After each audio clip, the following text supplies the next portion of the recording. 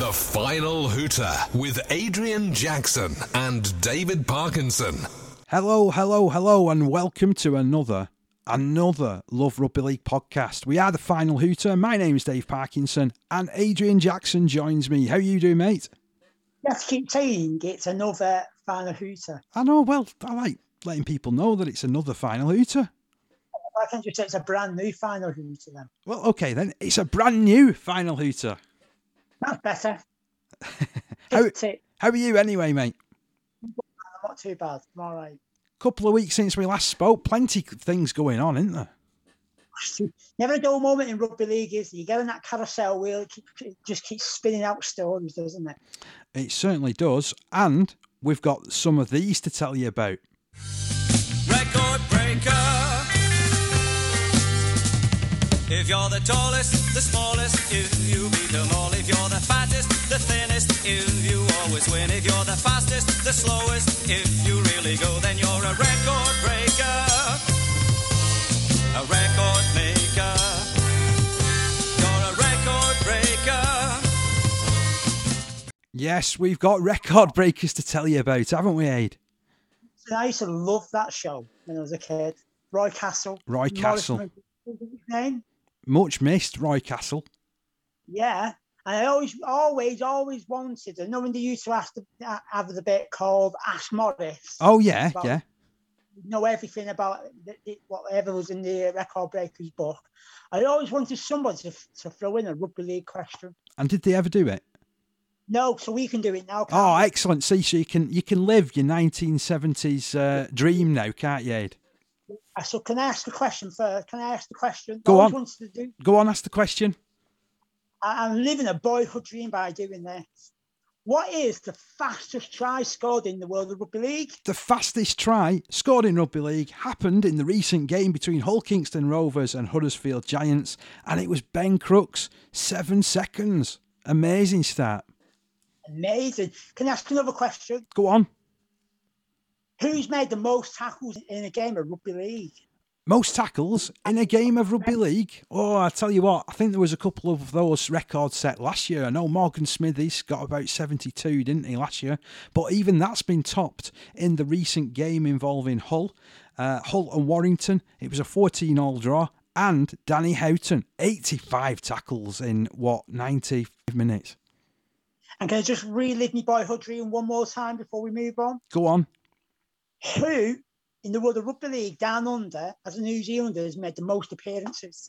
Well, I'm checking the record books right now, and Benji Marshall has recently celebrated his 332nd appearance in the NRL, which is the most of any New Zealander. Absolutely fantastic. Long live Benji. And he's still got the class. I watched that game yesterday when we were recording this. But I watched the game yesterday that they played against Barrow Raiders, and he was still very good in that. He floated this pass out, which was like out of this world. Still worse. Benji Marshall still got it. Ben Crooks has still got it. And so is Mint. Still going strong, isn't he? And I've got to live a boyhood dream. Hang on. Why did you call him Mint? Danny Houghton. That's his nickname. How long's he had that nickname? Oh, he's had it for years. They call him Mint. Why have I never heard it? I'm sure I've told you. I know you might have done, but, my head's a shed these days, mate. I don't retain information in the same way. It's a good job that I had those written down in front of me. I can see your COVID lockdown haircut. So, yeah, you're right with the fact your head's a shed. Thank you very much. I'm growing it out now. My haircut's a mess. That's why you can't see my face at this current moment. Well, it's a good job that we do this, and it's an audio podcast, folks. That's all I can say. So, busy old show. We've had the Sky TV deal has been revealed, hasn't it, for 2022 and 23? Although it hasn't. So they've said that they're covering it. They're covering 66 live games each season. However, there's no figures that have been announced, but the rumour mill is saying that there's been a deduction of something like 25-30% on the money. So the previous deal was for £40 million a season, which was going to both the RFL and to Super League, and now It's 25 to 30 million pounds. That's the rumoured amount, which is going to be paid to Super League, and they're having conversations with the RFL. So that's a big deduction, that, isn't it? It's been rumoured for a while, hasn't it, that was going to be the case, and it does explain why Mr. Eccleston maybe had to vacate his role, because he's not fulfilled what he said he would have done 2 years ago, which would have been, if you remember, Parky, get a bigger increase in TV money. Yeah, I mean, don't get me wrong, I know that we've had COVID, and I know that's obviously, affected things, but surely we should have been able to negotiate from a slight position of strength. After all, rugby league was the filler sport, wasn't it, last year? So when there was nothing else happening, rugby league was on the TV, albeit it was Australian at the time, but, surely we deserved a bit more. You think we would have, but that's not been the case, and it's up to Ken Davey now to try and negotiate more revenue funds elsewhere then. One thing that I did like from the announcement is the fact that they seem to have another TV package which they're talking about, with getting more free-to-air games even for later on this season, and also as well the possibility of further streaming. We've all got used to sort of games being streamed, haven't we? And there was that big discussion about why Super League teams couldn't have their games bought in the same way that championship teams have had, through the Our League app. And I know the Our League people were saying, well, that's for Super League to sort out. That isn't for us to sort out. We've had our conversations with Sky about the competitions that we cover. So that's quite interesting, that there is this definite, almost definite breakup now, isn't there? We've seen it evident. Yeah, exactly. Again, that all came about from 2 years ago. You had like a friendly split without the fighting that went on 20 odd years ago when they first set up Super League. Mm-hmm. But all interesting times, aren't they? Where do you see the future possibly of getting more exposure for rugby league? Because arguably everybody's got a mobile phone now. We can all do the streaming sort of stuff. We've shown over the last year, haven't we? Yeah, that's going to be the way forward, hasn't it? It's all about opening up more avenues, and I totally agree. You need to get more games on the terrestrial television channels free to air, because that is where basically you do get your biggest audience, and you're opening up to new markets by doing that. I mean, we've already seen the the success that is it the European Rugby Union competitions have had through getting their games on terrestrial television and then being able to sell the advertising as well. So I wonder whether there's an aspect of that, or do you think they'll possibly go down the BBC route? Because obviously the BBC doesn't show an awful lot of sport these days, does it? No, I think they need to get more games with the BBC, but I've been saying for ages, Parky, rugby league seems to just got into bed with BBC for years, hasn't it? It's never really explored other TV channels. So I don't know why, as a game, we don't approach Channel 5 or Channel 4 and ask them, would you like our game? Yeah, I mean, it's a good question, isn't it? I mean, even if you've got to pay for the coverage, I mean, I know certainly, over in France, when they've had the regional TV deals that they've signed, the actual French Rugby League has had to pay something towards getting the games broadcast, which I know is a bit of an odd situation, isn't it? Paying for your own sport to be broadcast. But if that's what it takes, then, to a certain extent, we need to explore those avenues as well, don't we? I mean, if you look at the viewing figures for streaming at the minute, I mean, they're going through the roof with the Our League app, aren't they? Very good, yeah. I mean, I think they were saying that they had record-breaking numbers. I know certainly they've had 183,000 subscribers to it, which is fantastic, and they've got further plans as well. So by the end of the year, they're wanting that to be somewhere up in the region of about 275,000. So, I mean, it has developed, hasn't it? It's a far cry from when they first set it up, and it was like one camera filming a game and one commentator. We've now got, an established pool of commentators that are going around doing games, and, for me, I think it's certainly been a godsend for championship supporters, hasn't it? I mean, there's one game there on about streaming avenues, the Sportsman website. Oh, yeah. And recently showed the York Wigan game, didn't you, in the Challenge Cup, and I noticed it had over 65,000 views. And to be fair, that's a similar sort of number that what you normally get on Sky matches. So when they broadcast on, say, like a Friday night, Sky are usually pretty happy if they get 65, 70, 80,000 people watching. Yeah, without that. So it's encouraging signs. Hopefully, rugby league can build on that and get the message out there to more people. Very much so. Very much so. I mean, I'm all for it. I want, the sport to be exploring these new opportunities. Whilst it's great having Sky there as the main partner, and certainly they've been there since the start of Super League, haven't they? They've been there a bit longer, to be honest, haven't they? Because I think, was it about 92, 93 when they started showing the old Stones bit of Championship? But I certainly would love for rugby league to explore the opportunities that lie in front of it now, even if that means taking a step back initially, and sort of weighing up what the market's like. Exactly. As a game over here, we've got to look at how Australia package rugby league over there, and it's everywhere, isn't it, over there? Oh, it is, yeah. I mean, there's about 2 or 3 different channels which show it, and then you look at the different levels of rugby league as well. So at the moment, I don't know whether you get the same notifications I do on my Facebook every weekend, but we have like the Queensland Cup and the New South Wales Cup, which is also being broadcast on there. So, literally, you don't have to sleep these days. You can just absorb wall-to-wall rugby league if you so wished. Just lock yourself in a room, get a pie, and have rugby league. Can't beat it. That sounds like what I've done, to be honest, mate. You've been watching me, haven't you? I can do that for sausage rolls behind you. Yeah, and pizza boxes. Don't forget the pizzas. Always useful to have a pizza or two. I just don't want pies and sausage rolls. They want pizzas as well now. Yeah. Just don't mention Papa John's. We don't want to get involved in all that again. The freebie advertising deal which Super League had with him last year.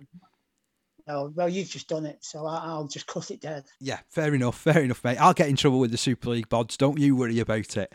So there has been 2 rounds of Super League since we last met up, hasn't there, mate? Yeah, Wigan still unbeaten. Yeah. Interesting old game, that one last night as well, wasn't it? Very, very tough against Hull. That was the latest one. And then in round 3, they beat Leeds Rhinos 19 points to 6. I wasn't too impressed with that particular game, if I'm being truthful. That was a bit of a dour struggle. But I was impressed when they defeated Castleford 22-12. That was a good game to watch. And Hardacre in the form of his career for me at the minute, playing particularly well at fullback. And nice to see Bevan French getting back on the field and doing what he does best. He scored 2 tries against Castleford and really looked dangerous. Although, for me, him playing out on the wing, you need to try and find a way of getting him involved, don't you? Because he's such a dynamic runner. I imagine the ideal spot would be fullback, but you just mentioned Zach Hardacre is in the form of his life. So I'm not too sure Adrian Land's willing to move Zach Hardacre at the moment. So, other winners in round 3 were Castleford Tigers defeating Lee Centurions 52 points to 16. Lee leaking points like a sieve at this moment in time. Catalans Dragons 42, Salford Red Devils 6. We already name-checked Hull FC against Warrington. That was a 14-all draw, the first draw that we've had since they brought Golden Point extra time in. They couldn't separate them. I remember reading the match report of that, Adrian, and there was 8 missed drop goal attempts. Just shows that rugby league players are rubbish at drop goals. I think they need to start drop goal training, don't they? He certainly does. They're out at the standard of it.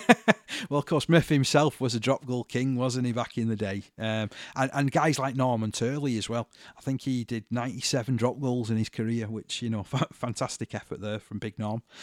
I grew up with the drop goal king of Keith Elwell. Oh, yeah. Well, he was a bit of a specialist as well, wasn't he, Keithy Elwell? Keithy, yeah. Anyway, back to the action. Yeah. Hull Kingston Rovers 25, Huddersfield Giants 24. Then we've already mentioned Leeds Rhinos 6, Wigan Warriors 19, St Helens 34, Wakefield Trinity 6. Interesting. The only interesting thing about that particular game, St Helens and Wakefield, is it was 0-0 at half time. So all the points scored in the second half. Yeah, they did spot that one. Yeah, Saints, they're looking like they are going to be the team to beat this year. And we mentioned Wigan unbeaten at the top of the table. There are a couple of clubs at the wrong end yet to get a win. And surprisingly, Parky, Huddersfield are one of them clubs. Yeah, after round 4, played 4, lost 4. Also, the other teams, Wakefield and Lee. I suppose they weren't a surprise, but you're right with Huddersfield, because I mean they've changed the roster, and you'd think that's in some cases Ian Watson's actually upgraded some of the players there, hasn't he? You'd like to think he has done that, and but for some reason, it's just not ticking at Huddersfield, is it, at all? I do feel it's starting to get a little bit better for them. You know, I mean, they were pretty good against Lee in the Challenge Cup. That's their only win so far this season. We name-checked that in our last episode. But they ran St Helens pretty close, didn't they, after being overrun in the first half? I mean, in that one, I noticed it was 12-0 to Saints at half-time, and the final score of Huddersfield Giants 10, St Helens 18. Other wins in Super League Round 4 fell the way of Warrington Wolves' great away win at Catalans 24 points to 8. Hull defeated Wakefield 20 points to 14. Hull Kingston Rovers ran away with the game against Leeds Rhinos. A hat-trick there for Kane Lynette. A fantastic performance from him in particular. They won by 26 points to 6. Salford Red Devils had things all their own way, particularly in the last 20 minutes against Lee Centurions, when they were able to up the score from 16 points to 8 out to 34 points to 8, and a good performance there from Kevin Brown in particular. And that was your roundup of Super League Round 4. We'd already earlier name-checked Huddersfield Giants 10, St Helens 18, and Wigan Warriors 22, Castleford Tigers 12.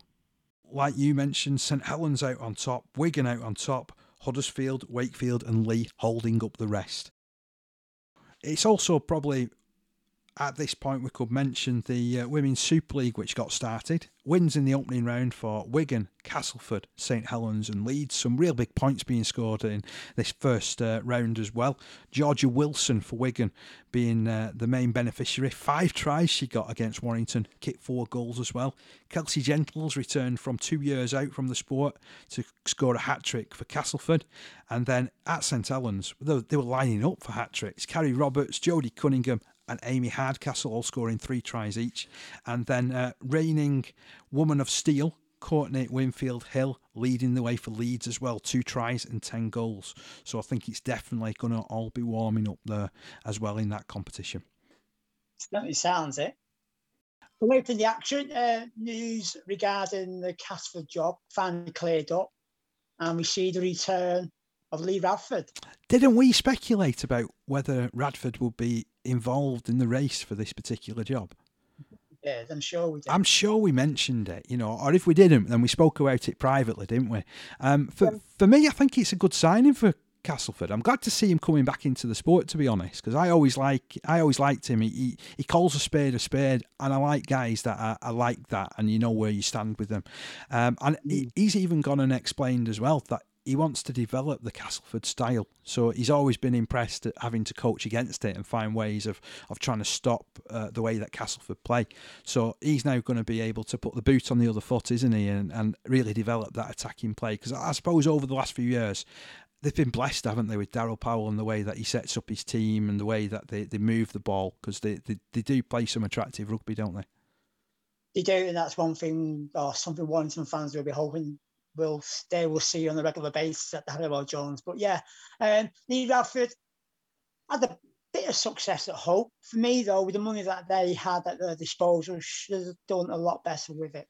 You would have thought so. Yeah, you would have thought so. I think that's a fair shout, that, Adrian, in all honesty. I mean, they won the Challenge Cup 2 years on the bounce, didn't they? Which is no mean feat, and fair play to him for that. And that's the outstanding bits of his CV, isn't it, for Lee Radford? But yeah, I always think Hull should just be a regular top 4 club, and even challenging higher than just top 4. I think they should be a regular top 2 club with the, as you say, what they've got at their disposal, and you know, the types of players and that they can attract, and the fact that they're based in a city which is just rugby league mad. You know, okay, they've had a half decent football club for a number of years, but rugby league's king, isn't it, in Hull? And it just doesn't seem to have transitioned, if you like, to having a top Hull club. Hopefully that will continue to progress under the guideship of Brett Hodgson. I know that the Challenge Cup is at the quarterfinals for the men's, but we've also had the draw for the 1895 Cup semi-final, haven't we? So who's going to get to Wembley out of Brentford? Oh, and who got who? I tell you what, well, both of these games are scheduled for the weekend of 5th and 6th of June. The 1895 Cup has pitted York City Knights against Swinton, which for me is a tall order for Swinton Lions if they're going to defeat York City Knights. I saw York last week, very, very impressed with them.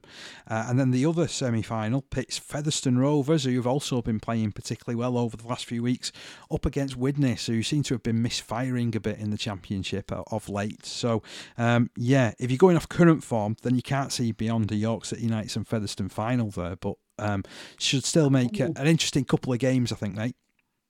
Yeah, without doubt. It looks like it's going to be York and Featherstone, but you never know. Widnes could improve, and even Swinton could improve their form between now and then, and cause a bit of an upset. Yeah, definitely. That's the beauty of it, man. It is, and we're talking about something that's 6 weeks' time, really, aren't we? So a lot of things can change in that period of time. So yeah, hopefully we do, and we see two cracking semi-finals there. Just focusing on the Challenge Cup, the men have took another step forward to the quarter-final stages. Who got who? Well, yeah, I mean, the Betfred Challenge Cup, you mentioned it there, in the men's quarter-final draw. Starts off on Friday, 7th of May, and it's Catalans Dragons against Warrington Wolves, and in the other game, St Helens against Huddersfield Giants. Both of those games on Sky Sports. All of these games, by the way, played over at Headingley, so it's going to be an interesting couple of days, I think, over there. And then Saturday, the 8th of May, 2 games for you on the BBC, so look out for when those are kicking off. It's Hull FC taking on Wigan Warriors and Castleford Tigers against Salford Red Devils. Both of those games, like I said, Saturday the 8th of May, and both on the Beeb. Headingley's pitch is going to be taking a bit of a pounding that weekend, isn't it? The pitch and staff are going to have to work cut out. Oh, yeah. Especially, they'll be getting all the rotivators out, won't they? And, those ride-on mowers that they've got. I bet it's a lot of fun, actually, preparing a pitch. I mean, I've never tried it myself. I don't know about you. No, I haven't myself. I've only ever done the back garden. Not really the same, is it really? Not really, no. And to be fair, where I live, it's all paved, so definitely not the same. You mentioned there about the men's quarterfinals. The women's quarterfinals have also been drawn as well. They're kicking off on Sunday, the 9th of May, and it sees Warrington against Castleford, St Helens against Featherstone Rovers, York City Knights against Wigan, and Bradford Bulls taking on Leeds Rhinos. I tell you what, there's some interesting little ties there as well. Certainly is. So all to play for in the cup, and like you said before, then we've got some league matches to take place. And you mentioned the form of Widnes and Swinton in the Championship, and if you look at that league division part, been for a cracking season, because like I said, York and Toulouse have really ripped it up, and I've been impressed with Featherstone and Halifax as well. Well, you say York are ripping it up. They certainly did last weekend, but for me, they kind of struggled to get going. I mean, they were defeated by Toulouse, weren't they, on the opening weekend? Then they struggled in the following game against what was a well-drilled Sheffield Eagles, who are proving to be, a really competitive team at the top end of the Championship this year. But they certainly found the sea legs against Swinton. They scored 11 tries in that one and won by 64 points to 16. So certainly if we see that York City Knights turn up, then they'll be top-end Championship without a doubt. I've been impressed with Featherstone.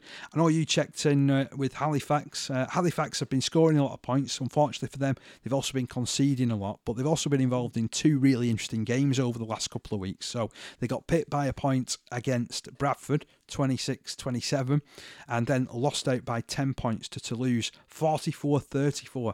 But at one point in that game, it was 34-0 to Toulouse, so they did really well to fight their way back. Yeah, I've been impressed with some of the like I said, the results haven't gone in their favour on a couple of games, but been quite impressed with what Simon Griggs is doing over there, to be honest. Yeah, it is starting to come together. I think he'll just be hoping for a little bit better defensively and not to give teams a start, because I think that's been the issue, in the last couple of games in particular.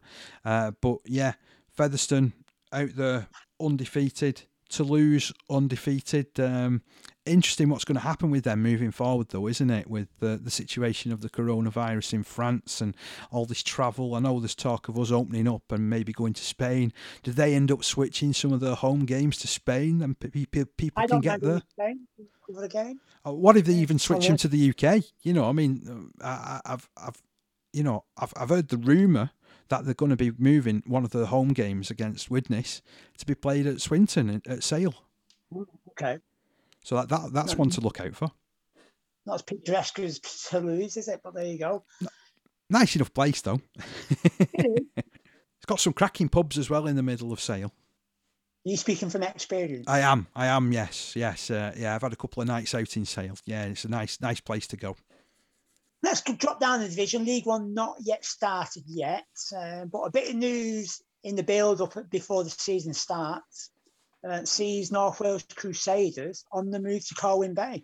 Yeah, that's an interesting one, that, isn't it? Yeah, they've been playing out of Queensway, the athletics ground in Wrexham, for the last few years, haven't they? But apparently it's failed COVID regulations with regards to size of dressing rooms and sort of positioning and that type of stuff. So they've had to seek a move. But we were just chatting before we went on air, weren't we, Adrian? And this is like Widnes moving to Wrexham. So where they're moving to, they're going over to Colwyn Bay, around the coast. Lovely place, by the way. And I think as well... I think as well they've also it's a new stadium that they're going to be using too, so there's some real chances there. But they're moving again, so it's like, are those people from Wrexham going to want to travel all the way to Colwyn Bay? Are they going to have to build a new fan base? You know, how's it going to be received? There's a couple of unknowns there, isn't there? There is. It's basically they're basically doing what the Broncos have done for 30 years, which is move around to different venues within the area of London. But like you say, when they're moving with London, and I know this from a family relative who watches the London Broncos, when they move to a ground from say they're at the Stoop and they moved out to Brentford, it's not really just like going up the road, like it's say like Warrington moved from Wilderspool to the Halliwell Jones, or Saints moved a little bit down the road in St Anne's to Lancashire Park. When London move about, it's literally 40-50 minutes on the tube stations, on a tube train to get there.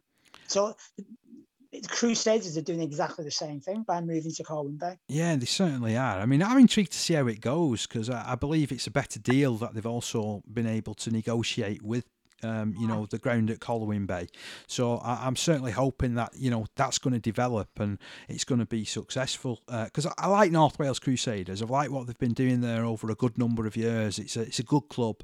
And Anthony Murray's been doing a fantastic job, hasn't he, in holding the ship together and building on that squad. Interesting to note that Paddy Arvan has gone and signed for them for this next season. Bit of experience for them in that division. It should go okay for them, Paddy Arvan. Going back to the move to Colwyn Bay, a bit like London Broncos, they move around. You just got to hope the hardcore fans will move with them. I hope so. Yeah, I hope so. And that, like you say, that the links are there, the transport links to be able to get. I mean, I don't know how easy or difficult it is to travel around in North Wales. We'd be really appreciative to find out from any North Wales Crusaders fans out there. Let us know how you get to your ground, and would you then be following your club over there in Colwyn Bay? You can drop me a message at Dave Parkinson RL via Twitter, and we'll mention it next time if we get some responses to that, mate. Looking ahead to the brand new season for League One, who's going to be the runners and riders to challenge for the promotion spot? Got to say, I think it's going to be led by the Cumbrians. I've got a really good feeling about Workington Town in particular and what they've been building there. But you can't really look past Barrow Raiders, can you? They've been traditionally strong for the last couple of seasons at that level. And then again, you've got Hunslet. I mean, up until when everything stopped last season, Hunslet were top of the tree, weren't they? So, I think with the development of their squad as well, the games between those three clubs in particular, I think, are going to be key. But then again, you've got Doncaster in there as well that nobody's talking about, and who, they've got Watson Boas coming back over again, who's a fantastic player, former Featherstone Rovers player and a Papua New Guinea international. So with Boas, he'll definitely lead the charge for Doncaster. Anyone else that's maybe caught your eye, Aid? I think you've covered all the bases there. I mean, it's going to be the usual suspects, isn't it? Who's going to be challenging? And can any of the so-called expansion clubs challenge? Well, I mean, for them, Coventry Bears have put a decent squad together, haven't they? Maybe they can knock a few in up and challenge the big five? They certainly have. I mean, Coventry Bears have put, like you say, they put a big squad together as well. So, there's plenty there for numbers wise. Recently, they lost 52-4 up at Keighley, though, so that suggests that they've still got some way to go. Keighley could also turn into a real dark horse for this competition as well, by the way. Obviously, we've mentioned in the past about them bringing in the likes of QLT and other guys as well, and they've got some real good experience there now.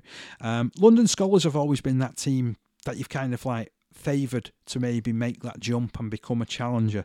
They recently defeated West Wales Raiders 38-32, so maybe that suggests better for West Wales Raiders as well. I mean, you saw them in the Challenge Cup game, didn't you, against Widnes? And, for 20-25 minutes, they were very, very competitive, weren't they, in that? But it suggests that, again, they've still got a little bit of a way to go, but maybe Rangi Chase is working his magic down there. He's obviously going to improve the standards down there, aren't they? The guys who are coming through for West Wales are going to be looking at the likes of Gavin Henson and Rangi Chase, see how they prepare for games and see how they go about their action. Hopefully that will improve them as the season progresses. But London Scholars, they're everybody's favourite third team, aren't they? Everyone's willing the Scholars to do well down there. Yeah, and I think it's because, unlike other attempts whereby expansion teams have come in, they've tried to buy success straight away. London Scholars have gone about it, for me, the right way, the more organic way, where they've got, really good community links down there. They're in so many schools. They run their own competitions through the club itself. And I just really like the fact that it's so community-based down there. And it's very, organic. I think that, they're trying to build something. And basically, if someone is seen by maybe London Broncos that they're at that point not for them, then usually it's the Scholars who take a punt, isn't it, and offer that second chance in London. So that's even for players that have ended up coming through the Broncos system as well. So for me, I think that they're a key part to the success of the capital moving forward, and I really hope that they can go up. You're quite right. I've got a soft spot for them. I really like the stuff that they've been doing down there for a good number of years now. Organic Rugby League sounds like an eco-friendly style of sport we should be playing. Yeah, sponsored by Greenpeace, other green organisations are available. But yeah, it does sound like that, doesn't it? Or sounds like something that you get from down at the garden centre. Yeah, without a doubt. So it'd be interesting to see how things pan out in League One. When's the season start? So the season's starting the 9th of May. Right. Again, we're not too far off it now. So everybody's kind of looking forward to it. I'm really looking forward to League One and it getting going and sort of seeing those guys get back in, because they've had to wait a bit longer, haven't they, than the guys in the Championship and the guys at Super League level for getting back to the sport. Mentioned all the clubs. One club we haven't mentioned is Rochdale, and I'm intrigued to see how they go with the great Firi Fuyamoimo in the team. Well, yeah, Big Firi's now 40 years of age, so you do wonder, how much petrol he's still got in the tank, but he's still a very useful player. I saw some highlights of the game that they played against North Wales Crusaders last weekend, and it was still like watching the old Fui. He came on, he hustled and bustled, made a good couple of half breaks and bashed a few people around like you'd expect, and looked like he was having fun. And I think that is what certainly the coaching staff there at Rochdale will be doing. They put an emphasis on having fun and trying to set up a challenge, like you said there. Yeah, so the other big thing about Rochdale Hornets is that they celebrate their 150th year as a club, which I think is a tremendous history that they've got when you look back. And the fact that England are going to be playing an international in Rochdale against none other than Fiji. So Rochdale is also the second largest population for Fiji people in this country. So it's a fantastic achievement, that. Me and you were very lucky to have been at that ground in 2013. What an atmosphere that was. British Island game. It was fantastic. Yeah, if we get anything like that, then we are in for an absolute treat, mate. You're quite right. I mean, there was, 9,000 people there, wasn't there, when we were there? And the place was bouncing. It felt like there was about 25,000 people in there. And what I love about going to that venue at Spotland is you're right on top of the action as well, aren't you? You're very close to everything. You can hear everything that's going on. And it was a real cauldron that night, if I remember. And yeah, I'd be looking for something very similar when England go there. Hopefully restrictions will allow us by that stage, won't they? The only thing with Rochdale is you run the risk of getting hit on the head by the ball. Well, that's true, yeah, with being so close to it. But it's a price willing to pay, that, though, isn't it, mate? It's part of the experience of going for the game of rugby league. Hit on the head by the ball. Lovely. Anyway, ahead of that game, I have to start practicing now. We're at Fiji and singing again, joining in with the sing song at the start of the match. Yeah, I'll start looking them up again. You know, obviously, I had the fortune of going to Fiji a couple of years ago with Barlow, and it's a fantastic place. And as you say, everybody's very humble, and they've got the community singing and whatever. So, yeah, let's get studying it and let's join in. You mentioned the Cumbrian Charge. They'll be looking to lead the way in League One. And it's going to be an interesting shootout between the Cumbrians up there in League One, isn't it? And one guy who's still involved in the game with Workington is Chris Thorman. It's great to see him still involved in enjoying the league party. Yeah, very much so. And in fact, let's hear from him right now just how much he is enjoying and the plans that he has for Workington, because he's an ambitious man. I know it's been a while since we last had a chat, but you've just signed a new contract at Workington. How did that come about, and how are you looking forward to preparing for the future? I suppose it came about. Initially I signed a 3-year deal. And obviously we all know what happened in 2020. But the Championship in League One rugby, it was pretty much null and void after we played a handful of games at the beginning of the year. So initially, when I signed the 3-year deal, we kind of formulated a plan, a strategy over those 3 years, to enable us to be successful, and a whole host of variables kind of factored in. And when I was unable to kind of do anything in 2020 and even 2021 now, it still feels like a condensed season. I know in League One, Newcastle was promoted. Nobody else has been added, and and because it's such a late start, it does feel like a condensed season, And with that aside, I understand, and I absolutely get why the RFL have done it, and I absolutely get why they've kind of staggered the start of Super League Championship and League One. But when I came here, Dave, I had the idea here for maybe 6 to 12 months and kind of go back to Super League and kind of take off being an assistant coach, which is what I did at Huddersfield for 6 years off and on as an academy, as an interim head coach and stuff like that. But the longer I was here, I kind of slowly fell in love with this, I suppose. And like I said, I've been an assistant for a decent period of time, and I've done most jobs at rugby league clubs, and being an assistant coach at Super League level, although may not come with the absolute stress of being a head coach, the workload is second to none. There's a lot of video to watch, analysis, review, preview, individual, and a lot of the stuff is time consuming. I don't get me wrong, Dave, I absolutely loved it. I loved working at Huddersfield, and people forget that before that I was player head coach at York Knight. When I came to Workington, I saw the kind of unfulfilled potential, and I hate using the word potential because that's exactly what it is. It's not been done yet, although I know there's a rich history at Workington. The bygone eras. There's multiple Great Britain internationals. They've won multiple championships, Challenge Cup. That was a very, very long time ago. And I'm a Geordie, Dave. I'm a bit of a rugby league nerd. And even I remember when Workington were in the Super League, in the mid-90s. And that's probably kind of where they fell off the rails a little bit after that. And the club probably wasn't run like it should have been run. I honestly say that this club and West Cumbria and Cumbria in general should have a Super League club. Whether that's Barrow Raiders or Workington, or geographically what suits best, in terms of catchment area, fan base. There's a whole number of things to consider. But I honestly believe with what I've experienced in my time at Workington that we can be really successful. There's a new stadium on the horizon.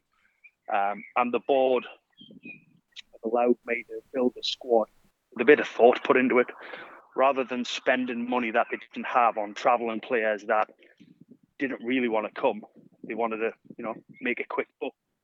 Yeah. I'm trying to do it the right way. I'm trying to have it predominantly Cumbrian, West Cumbrian ideally, but predominantly Cumbrian. And that's kind of how the squad looks now. And if you are going to be a travelling player and venture up the M6 or up the M1 or whatever, then you need to be the right fit, and you need to be, the full package, so to speak. And that needs to be. They need to be a good enough rugby league player. They need to be a good enough human being. And they need to have good work ethic, and they need to, they're just the general principles of what makes for a successful rugby league player. And that's what I'll do. I'm willing to allow for those people, but they have to be the right people. But the spine and core of the squad need to be Cumbrian. So, I'm really glad that I'm here for the next 4 years. And I can really plan, and we can hopefully implement some of the plans that we have in place, alongside a number of other things that we've got going on in the community, which are really important too.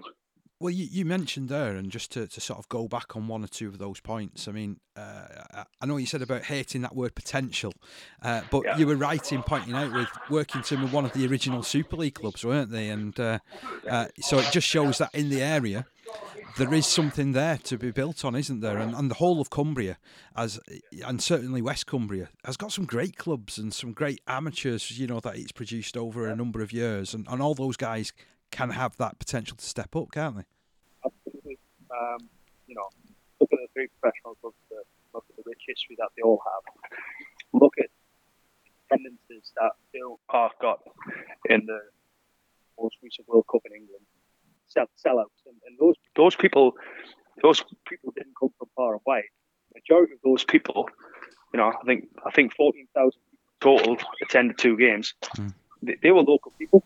So that to me is proof that the fan base is if, and it's a big if, and it's the main factor. You need a winning team, Dave. I won't beat around the bush. We need to be successful on the field. And that was kind of my first thing that I took on board when I arrived, adjusting a lot of stuff, coaching, the best, what I'm best at is coaching. It's all I've done. It's all I've known. I'm pretty well schooled. I've got a lot of good former coaches. I've worked under some really good head coaches. I've worked under some head coaches that I've felt weren't necessarily great, but the good thing is that you learn a lesson from everyone, whether it's right or wrong. But yeah, we have to be successful, and the World Cup stuff, the history of the club, it's there. It really is. It just needs to be tapped into a little bit more, and we need to make this club the most attractive proposition to young kids from a Cumbrian perspective. Never mind, we don't want them to go to Whitehaven or Barrow, but actually we don't want them to go to Wigan. Because if you look in Super League and you look at how many Cumbrian players there are, there's enough to make it a pretty good Super League side. So that's got to be the plan. But we are a bit off that. But I'm all about accumulating good days. Dave, when you accumulate enough good days, you tend to have a good day on a Sunday at 2 or 3 o'clock. And that tends to lead to a win. And when you accumulate enough good weeks, then the season takes care of itself. And you're there or thereabouts at the business end of the season, winning big games. And this club just needs to be consistent in that regard. And everything else should take care of itself, really. The other thing that I've picked up on from the conversation is, you seem like you're right at home there now, and you, don't get me wrong, you've made your home at all your different clubs that you've been at, haven't you? I think you've been well appreciated everywhere where you've been, but there just seems like there's some synergy going there. You're probably right, Dave. Ask all the fans at Huddersfield, and I've had a fantastic relationship with all the people at Huddersfield, and I came back from Parramatta Reels after leaving Huddersfield. I was there for 3 years, and I came back for 5 years, and I came back as a coach for another 6 years. I always regarded Huddersfield as my second home.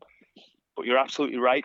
And it might be I know we think Huddersfield in the north, but it's really not. where I'm from, Dave, is the north, and where I'm giving this interview from is the absolute north. So in terms of where I am with my family, with my life, family, work balance, this club is absolutely the right fit for me right now, and I think the people at this club realise and acknowledge that, and that's probably why I got the 4-year deal, because it just feels right. And that's a good word that you just use. There's just a synergy, and it's a full time contract. Yeah. And that's because the ultimate goal of this club and this team has to be that we're a full time Super League club. And I don't say that lightly. A lot of hard work to be done before we get to that, but I'm not here. I'm not here to come second. Yeah. I'm not here to languish in League One. We're here to be a consistent Championship side, and then ultimately reach for higher than that. I was going to ask you about that actually, because fans will listen to this and they'll maybe think, well, why does a part-time team need a full-time coach? Pretty simple, mate. I've got a lot of experience in, I suppose, all facets of rugby. I had a successful playing career.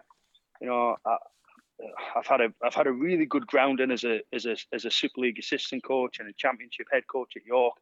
But I also appreciate all the other facets that go into being being a full-time environment, creating a culture. And that when you try and create a culture at a club, it's not just about the players. It's about everybody that's associated and affiliated with the club. That's from volunteers, and I can't speak highly enough of the volunteers that are associated with this club, because without the volunteers, and I guarantee that this will resonate with other League One and Championship clubs, we would not survive without the help of volunteers. I see it on a daily basis, and that's only because they care so much for it, and they want us to be successful too. So when you're trying to create a culture, and that needs to kind of run all the way through the club, and just having a common goal, and it's funny, I had a conversation with a couple of my players this morning. We were in the gym. They see kind of what I'm putting into the club, and they saw the failings of previous kind of regimes, because coaches would just travel up on the day of training, right? Okay, and then disappear in their car for a couple of days and then come back.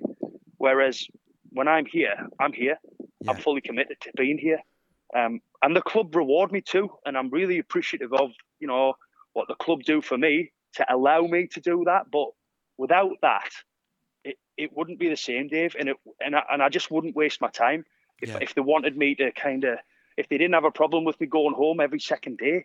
Like, where's the buy-in? Where's the I just think that to be successful, you've got to put in, and you'll get out what you put in, and that's how I operate. And that's what I'm trying to do at this club. Yeah. And I think the players realise it straight away. When they see what I'm willing to do for them and for the club, then they'll do the same. And the same as with the volunteers, the sponsors. I have personal kind of positive relations with a lot of our sponsors, because they see, what I'm trying to do and what I'm trying to bring, and I'm not alone. The board have been fantastic. Our chairman Les Smallwood, Graham Pierce, Tom McKeating. That they're all excellent, and they're all very supportive, and they kind of see the vision, and they're all experts in their own professions, and they're very smart, men themselves. So, I just feel really comfortable. I've got a really good support network around me. It just feels right, and it's a really positive place to be at the minute. Of course, the other flip side of that, in asking you the question of why a full-time coach, is that a lot of people don't see the amount of work that you guys actually put in behind the scenes. Because I've certainly spoken to coaches in the past, and 70-hour weeks are a norm sometimes, aren't they? When I was at Huddersfield, you do more than that. Honestly, Dave, you live and breathe it, and sometimes I used to sleep in the office, Dave. And I only did that because I felt it was necessary. I had to do it. To the detriment of personal relationships as well at times. But that is absolutely the norm. And when it comes to that, I'm not special, because I know plenty of hardworking people in this sport. I know Sean Wayne, and I know Sean's just taking his first England session, and Sean watches every game 3 times for the weekend. And we're all the same. We're all the same breed. If you love the sport like we do, it isn't work. Yeah. You don't mind doing it. It's an absolute passion and a love, and I'm very lucky to love what I do, because I know there aren't many people that are fortunate enough to have a job that they love, and it isn't even work. When it becomes you review games, you're analysing training sessions. We're lucky we've got a drone, and we have awesome drone footage, and I could go on and on, Dave, about kind of what I do on a daily basis. When the difference between, being at a Super League club and full-time, and being at a League One and being full-time, is I've just spent 3 hours with a load of volunteers putting a load of stuff in the skip to clean the back part of the ground, and I've never had to do that at previous clubs, but that's needs must. And if you're only the boss and you're not willing to work hard and do that, then there's no point. I'd be an absolute hypocrite. So it's very different being at a League One club, but there is always something to be on with, and there's always something to occupy you with. I like that as well, because you're also showing another side to it, aren't you? Yeah, you have to. Yeah, you have to, though. And like I say, I'd be a bit of a hypocrite if I just wanted to do all the good stuff. I could, if I just wanted to wait in my office till the lads rock up and and get on the field, and that's easy. The other stuff is kind of what I'm saying when it comes to culture. You get buy-in from people. The people that come down on a daily basis, whether it's the groundsman, there's 3 or 4 of them that when they say you're willing to get your hands dirty, they'll do the same for you, and it's just the right thing to do. It really is, And I just think it'll benefit us in the long run. I really do. I'm liking the look of your squad for this season. You've brought quite a few, I was going to say new old faces, because there was the whole fallout from Ottawa, and you've been able to bring some of those guys back, haven't you? But before that, you'd got a pretty good squad that was building anyway, weren't you? I was looking at your list for last year. Yeah, look, yeah. I mean, the Ottawa, two of the 3 were our players last year anyway, and I don't really classify them as Ottawa players, because they certainly didn't get to Canada. They certainly didn't play any games for Ottawa, and they probably did a handful of training sessions in Greater Manchester or wherever they were going to be based. So Deck and Calvin, it was a really easy decision for them to come back, because I know that if it hadn't have been for Ottawa offering a full-time environment, then they wouldn't have left here anyway. And we happen to have them on full-time deals where they will work in the community department. We're just obviously with COVID still hanging around. That's we're being patient on what we can and cannot do. But Calvin and Deck are up here. They've moved up into Maryport, and that's what I'm trying to do. That's what I'm trying to build. You've got to want to be here, be a part of the community. And if you're that, then your performance will look after themselves, because you've embraced what we're asking you to do as a club. Jake Moore's the other one from Ottawa. Jake was a Wigan Academy lad. He's from West Cumbria anyway, and he's played for Whitehaven, but again, very talented. Offers really good utility value, back row centre, even a bit of standoff. But yeah, I like all 3 of them. Off the back of that, we signed Brad Holroyd. We lost Elliot Hall, who signed for Batley, and Elliot again was kind of reluctant to leave, but Elliot's kind of studies took him to Leeds. Right. And Elliot signed for Batley. So we've replaced him with Brad Holroyd, who was, and again, another just young, athletic outside back. Yeah, so look, I'm pretty happy with the squad. You ask any coach, is the squad complete? Then I'd never say it was complete, because we're always in the market for adding quality players, and for me, they've got to be the right person before they're the right player. And off the back of that, if they're the right player, then we've probably got a match. So, interesting. We played Barrow this Sunday, so I get more of an idea of what my squad's like, and what maybe I need to kind of dabble in the market for. We also have a number of trialists that'll be able to stake a claim for a full-time contract, and I've got to say that the trialists that we had 16 initially, and as it happens, a couple fall by the wayside, a couple were a little bit young and maybe not ready for the step up, but all in all, the trialists have been excellent too, and there'll be maybe 4, 5, 6 getting an opportunity this Sunday as well. So right. That's another element as well. Just thinking on those trialists, have a lot of those come from the sort of clubs that have had to release players because of the whole academy and reserve situation?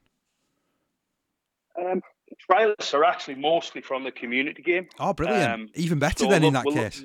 We're looking at local clubs, Seaton, who we actually before COVID arrived. We do a lot of unopposed, and there's a couple of them that stood out when we did oppose. So, but in all fairness, Dave, and with all due respect, never really been coached, and with a little bit of coaching, and just kind of point them in the right direction. It's amazing how quickly these players who do have some natural talent kind of improve on a daily basis. So, that's just one example. Seaton's a local community club in the Workington area, and we've got maybe 3 from there. We've brought in a guy called Gary Hewer, who's kind of head of community development, and he's been able to, because of his relationships with Carla, the Cumbrian Amateur Rugby League Association, and it's about keeping them on side too, because what I don't want to do is just kind of drain the community clubs and not give back. The idea is, if they don't get signed, they're on a dual registration agreement with us. They get to go back and play for their clubs and maybe train later in the week, stay with us early in the week. We make them better. That enhances and improves the community club, and off the back of that, they're more successful. So, there's a cycle of things there. But I also have built relationships with all the community teams too in the area, and have been to had conversations with most coaches and chair people. Offer nice services if any of them want to do sessions or be guests down here on training nights. So we've done quite a lot, and it's important that we do continue to do that as well. It sounds like quite a novel approach, that, compared with some other clubs who almost sit at the top of the tree and just wait for the fruit to fall, so to speak.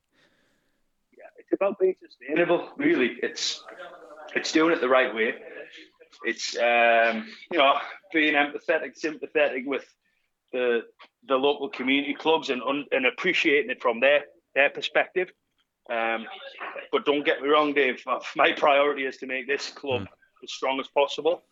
And there's times when I will clash with people, and I have no problem doing that if it's the right thing for this club. So, it is a little bit different, and a lot of people have said that, but I think it can work. I do, and from the players that I've seen so far, and I'll probably get a little bit more clarification on Sunday against Barrow, then there's plenty of talent up here.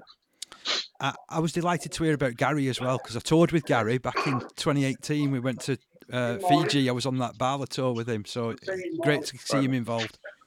Yeah, no, look, he's certainly a character, and he's a bit like Marmite, this guys. Yeah, they love him or hate him, but I found that he's excellent at sticking to an agenda or a plan, implementing what we have in place. And the main thing for Gary is because he's got such close relations with so many of the surrounding clubs, officials at clubs, officials at Carla, and he makes all the phone calls that I don't have to, basically, and it makes my life so much easier having him here. And that's basically why I brought him on board. So, he's here and he's doing a job, and long may it continue, and hopefully we see the benefits of it in the next sort of 6 to 12 months, I suppose.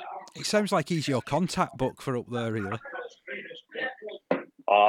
Don't get me wrong, I use them like that, but there's about 10 other support staff, Dave, that I have that are all capable of doing that. And when you come to a club, I don't like ripping the staff players to shreds. I don't like kind of just, although you have to get rid of people, for the greater good, you have to figure out what you've got in the first.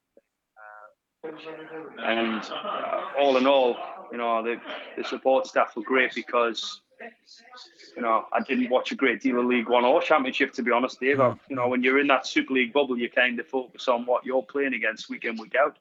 Focus on academies and stuff like that. But, there'll be a case, players that will pop up on the radar. But, now that I'm here and I don't profess to know everything about this level, it's important that you surround yourself with people that understand the local game. What a thorough interview that was with Chris Thorman. Really enjoyed his company, actually. He's one of those guys that you can tell he's studied in the game and that he's always looking at ways to improve. And for me, that there's the things that he's got going on at Workington is just... He's brought it all together. There's a synergy there, really, between, his home life and all that type of business and, his own ambitions, because the club has ambitions of moving forward again and hopefully challenging for promotion and getting towards being a top-end championship club again. I wish Workington every success. You mentioned the championship's going to be a tough division, Park. I think League One's going to be up there with it, isn't it? You can't pick a winner out of them 5 or even the whole division, but obviously it's going to be led by the big 5 or 6. Yeah, and I do feel that every team has their own danger men, don't they? And they've got their own ways of playing, and this is something in the Championship as well. And this is why I love covering both of those competitions. You look in Super League, and everybody plays the same. They've all got the same patterns of play. They all, have the emphasis on the wrestle and the tackle. There's less emphasis on that because you don't get the time to maybe work on the technical aspects as much as you would do if you was fully professional in the other 2 divisions. But I think as a result of that, you get teams that have their own identities in the way that they play.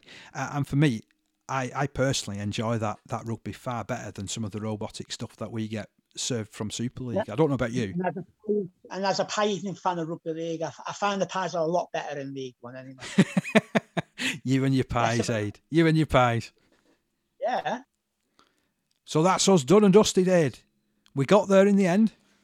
Woohoo! And I got to live a boyhood dream by asking who wants to be a record breaker questions. You know what? I think we might go out with that song as well, to be fair, because I've not heard Record Breakers theme tune in absolutely years, and you'll hear it twice.